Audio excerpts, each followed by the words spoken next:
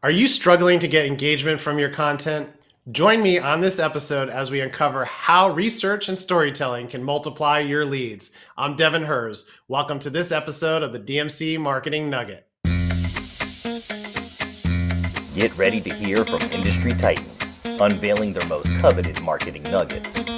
Discover how they nail whales as they generously share confidential insights on their business marketing operations. And now, introducing the host of DMC Marketing Nugget, Devin Hers.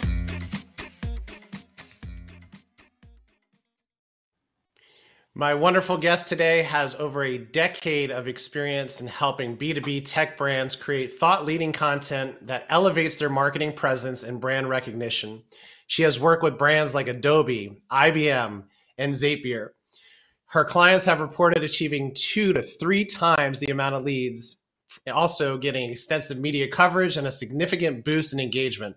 Welcome the founder of Redpoint Content, Becky Lawlor. Great to have you here, Becky. Thanks. I'm excited to be here. All right. Well, I'd love to get a little bit more familiar with how you got started in this line of work. So if you want to give us a little bit of your background, that would be a great place to start.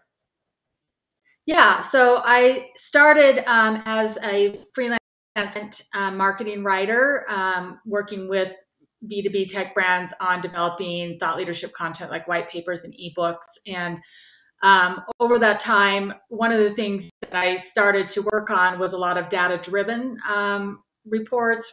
The client would go out and do the research, and then I'd write those, and those really lit me up just from a terms of, I felt like it was a lot more interesting and engaging for me to write, which translated in my mind, it was probably going to be a lot more interesting and engaging for the readers out there as well, in terms of the type of content. So I then went on to want to be able to offer that full service to all of my clients. So I actually trained with a woman that used to run the Content Marketing Institute's benchmark surveys and how to do this whole process end to end. And so for about the last 5 years, I've added on to just being able to develop thought leadership content overall, adding in this type of survey-based primary research as a way to elevate your content marketing, build greater thought leadership and brand awareness with your content. And I feel like my hunch about it has proved out. I see a really high engagement and ROI for my clients that invest in it. That's beautiful. And I think as business owners, we think we know who our audience is, but talking with many of our clients and just through the years and even for ourselves, sometimes it's very hard to pinpoint who your audience is. So how do you go about finding an audience to even survey to get this data that you're speaking of? Yeah, well, the first piece of it is you need to understand what your goal or strategy is while you're conducting this. So from a marketing perspective, like what are those outcomes that you want? If you are looking for, really building your authority and getting brand awareness, then that may be a PR play. If it's really lead generation, then you're looking at targeting like who your ideal customers would be, right? So first you need to identify who this is going to, because if it's press, then maybe the most important thing is figuring out what's going to be interesting to them in terms of a headline. And so who would the audience be to deliver that? But often those audiences are the same. They're still like your target customer audience. But then the question becomes, okay, we've identified that we want to survey, say IT professionals that buy our type of software or marketing professionals that buy our software. But how do we actually reach these people to do this survey is, I think, where a lot of companies struggle. And there's typically two options. One is an email list but you need to have a pretty large and robust email list to get a big enough sample size. The typical response rate is usually between 1% to 5%, depending on how engaged the email list is, how interested folks would be in the survey topic. So that can be a challenge, if you only have a 10, 20,000 email list. It may seem big, but it's not big enough, So the second option is to use a panel. And here you want to be careful that you're using a B2B professional panel, somebody that really does have your target audience. And as part of that, you also want to be able to qualify them and really narrow it down. Like maybe you want IT professionals, though, that are in very specific roles or a specific size of companies, so that you're really getting the right folks to answer your survey, not just generalists that wouldn't really be able to give you quality responses. Right. It's all about the data. So then that's something that you help your clients with, is to really recognize and determine who that audience is and how to get that best survey back? Yeah, so I work with them first to understand whether email is feasible in the route we want to go, or if it's going to be a panel vendor. And then I have relationships with about a dozen B2B, professional panels out there that I've worked with. So I know which ones deliver quality. I know who's most cost effective, and I can kind of go out and help find that and come back to them with here's the best option for this survey for this audience. Okay. And so once you have that data, how do you actually dig deeper into the data to find those hidden stories and the details there that you're trying to get to help the client? How does that work? Yeah, so you have your, I don't know, like a 30 question survey. So you have your initial kind of questions and that data. But what is often more interesting or equally interesting is taking, for example, you can take your demographic data, like the industries that you surveyed or the size of companies or even the roles, and find different hidden stories or trends. Like, for example, maybe different industries have different challenges, or maybe there's a disconnect, like C-suite responded one way about things, and those that are actually doing the work, the individual contributors, had a whole different perspective. So that can be really interesting, but that's called cross-tabbing, where you kind of go behind the scenes with your data and you're looking at how this question was how people responded to this question, how it may have impacted how they responded to this question, and trying to find those trends and patterns that are in addition to the initial questions you asked. So you really have to be a data expert, or at least know what you're looking for to get that data out, to get the stories out. Do you have any examples of how you've done that for some of your clients with these, the hidden stories? Yeah, so I mean, when I have a data analyst that I work closely with, I don't do the data part. I do think it is important to have somebody with that real skill set and experience. But I'm kind of the content strategist and storyteller mindset, who's like, hey, this is kind of interesting. Can you dig into this one more? Can you look at these questions? Can you compare this? So that's sort of how I do it to, just get that. But in terms of customers, one could be like, there was one recently this summer where, we thought that we had kind of a different story, but what we found did all this cross-tabbing is that there was a really interesting sort of leader laggard story, like that the leaders were really seeing, significantly more benefits. Those that were investing in the certain, technology were really kind of ahead of those that weren't putting the investment in. And so that actually kind of shifted what we wanted to focus on in the report, because it was such an interesting story once we saw that there was such a big gap between what the leaders were doing and what those that weren't essentially making those investments were doing. So ultimately that basically helps, but when you're going through all this process, that's helping your clients tell better stories, use content to then generate leads. Is that accurate? Yeah. And to build out really, I think, a whole foundation of content, this type of research can be used really for content fuel for an entire year. Not only are you often surveying who your target audience is for the rest of your content, helping you understand better what your content strategy should be, because now you know what they're really struggling with and what their interests are and what would be relevant. But when you kind of do this hidden story digging, you also get all these, you may have your main report, but now you have all of these tangential pieces of content you can do, or you can break out, like if you're doing ABM marketing, maybe you can break out the data by industry or by role, however works for the type of ABM marketing you're doing. So now you can create individual reports for just those segments. So there's a lot you can do when you kind of slice and dice the data. Yeah, that's beautiful, because sometimes it's just so important to be able to talk one-to-one to those people, or hit on those pain points that they're experiencing. I mean, we're hearing that nonstop about storytelling, solving problems. Those are the things that we want to lead with, whether it's even a social media post that has to have a hook, or a blog topic, or an email marketing blast. those things need to resonate immediately when they see a subject line. We have just a split second to grab attention. So by using this data, we're really able to talk to them in a way that they want to be talked to and hitting on the pain points. Now, once you have some of that content created and built out, what are some of those distribution strategies that you're using to maximize the investment in your original research? Yeah, so there's just so many ways that you can use the research. I think one of the ones is I do really recommend that you create at least one kind of cornerstone report that is where you can drive people kind of for the full data and the full kind of narrative that you want to tell. And then that helps as you go out and do, like I talked about, kind of like side topics or whatever derivatives of it, then you can still drive people back to that report. And that's the report's typically your lead gen tool.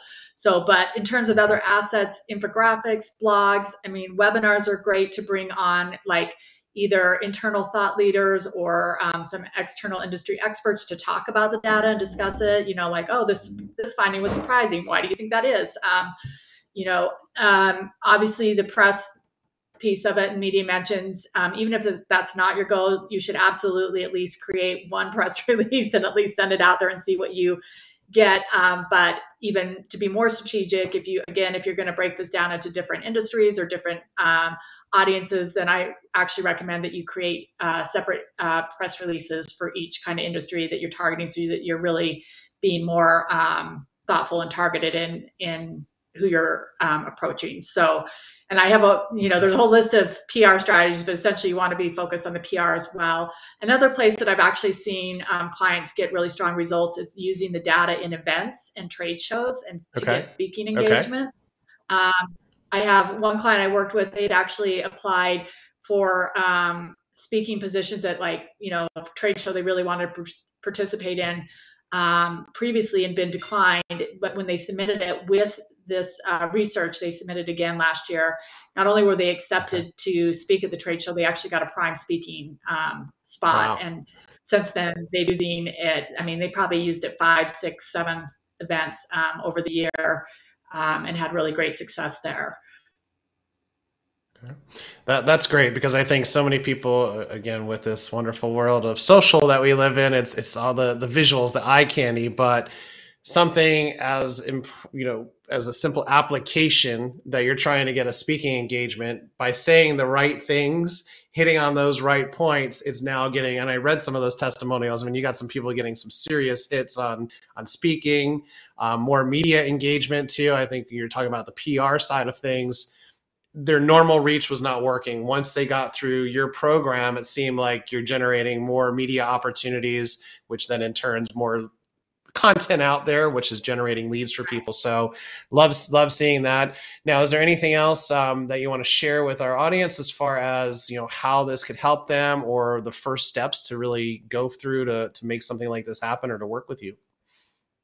Yeah, so just before I talk about the steps to do this, I just want to, talking about, again, lead generation. SEO is actually also a great outcome from this because people backlink to data. So those backlinks can actually help improve your SEO standing. So that's just another way that it can be used. And it can also be used sales enablement. It can be a great sales enablement tool to have this data. You're really sort of validating, like, if you're going to say something about your product, now you sort of have this data to back it up, which is helpful. So as far as how to get started with this, I think the first thing is you need to figure out what your research topic is going to be. And to do that, you need to kind of figure out what is not already out there in the market. Just like anything, you want to have a unique angle and a unique topic. So look for where there's a gap in your industry, maybe something that people haven't done research on, haven't talked about, and go down that hole. And if you're in an area where there's already a lot of research happening, like, let's say, everybody, there's, I don't know, a dozen state of marketing reports. So that's going to be harder if you're focusing like you're in MarTech, but you still need to find something that would align with your products and services. Now, we're trying to be thought leadership, so we're not trying to be salesy, but you want to have at least some kind of alignment there. and then figure out a topic, like I said, that isn't out there that would generate new data that folks would be interested in. So that's the first process. And then, this can be done in-house if you have the skills to do it. If you would want somebody that can do the data analysis. The piece that I want to really kind of emphasize that a lot of people overlook and think anybody can do is the actual survey design. That is actually the most critical piece of this whole process. If you don't get your survey right and it's not written well, you will not have good data. Either the quality will be wrong or you just won't have an interesting story to tell. You really need to be thinking about your survey, both from like, how is this generating a narrative that we can then turn into content? How are we asking questions, not in leading or biased ways, but are we using the right type of survey question and the right way to word it, that if I want to translate this into a headline, it's going to do that well. So that's the part where I would say, like, make sure you actually have some expertise around that, or you get help. With it. So just plugging in a MailChimp or Constant Contact survey is not going to get the job done. And we've seen that happen all the time. Oh, we're going to do a survey to get us all this data. And they get, maybe if they're lucky, one response back, right? So doing it the right way, understanding the data, the research, how to go about this is what Becky really helps with. I think we got some great nuggets there. You've also been kind enough to share your ebook with us. So go ahead and tell us about your ebook that you have. Yeah, so this is really about how to get that quality data. So it kind of goes through the things that you need to do or the mistakes not to make. Everything from, when you're designing your survey to how to look at your data, just to ensure that, so if you are doing this in-house, or even if you're like vetting vendors that you want to work with, I think it's important to have these key things in mind and make sure that these steps in the process are going to happen. Cool. And that ebook is titled 11 Simple Tips for Making Your Research-Based Content Credible and Compelling. So that is always good. So you can get the nuggets here on our episode, but definitely jump in to that link that we have on the screen here, and you can go ahead and download that ebook. And we're coming up to the new year here. Any big plans, any exciting things that we need to know about from Redpoint and what you got going on in the new year?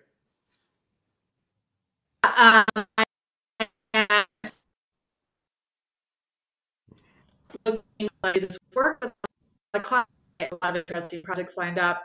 And I'm also going to be launching my own research-based survey. I'm really interested and intrigued around, one of the questions I get asked a lot is, does our research need to be branded with a third party for credibility? I have my own opinion on this. So I want to kind of vet that in the industry and marketplace to see whether or not my opinion is bears out. So I'm going to be doing some of my own research on that. So I like that. We can debunk or prove the opinions are not right, or if they're correct. So that's another great way to do a survey to find that out, because I think a lot of times too, sometimes our business owners have been in the business for, decades, and they think something that 20 years ago, what they were saying is still resonating today. I think it's so important to upgrade that and make sure you are listening to what your clients are saying, what the media is looking for, in order to, make sure you're putting out the best content possible. So I think very, very good points there. And something that's not necessarily the hottest thing in marketing right now is doing surveys and this and that, but taking the time to do this the right way is going to get you to your end goal a lot quicker. And I think at the beginning of the show, you made a great point of what is that end goal that you're looking for. So making sure that's very clear up front, so all the content really flows into that. How else should our listeners connect with you on LinkedIn or website? Do you want to provide some of that information for us? Yeah, I am on LinkedIn, and I'm frequently posting kind of thoughts around how to do original research and how to thought leadership and how to get that right. So definitely they can connect with me on LinkedIn. And my website is redpointcontent.com. Excellent. Awesome. Any final thoughts you want to leave our audience with? I just would actually say that I think that research, using research in your content is actually going to become a important differentiator, especially with the introduction of more AI generated content. You're going to need unique thoughts and research in order to stand out from just kind of your generic SEO content, as that becomes easier and faster to create. Okay, well, that's why I love doing these nuggets, because I'm always learning. Our team's always learning from them as well. And hopefully everyone out there is taking notes and learning from this. So if you're interested in doing a survey, make sure you reach out to Becky. You now have some amazing nuggets to help you really improve your content, improve your strategies going on. I think now is a great time to visit some of those things in your business to make sure that you're elevating things in 2024. So Becky, thanks again for joining us today on today's Nugget. I really appreciate you being here. Thank you. It was really nice to be here. All right. Well, that's a wrap of another great DMC Marketing Nugget. Go ahead and hit that like and follow button and listen to us on your favorite streaming apps. Visit DMC Marketing Nugget to watch all our past shows. And here's to your success and Happy New Year.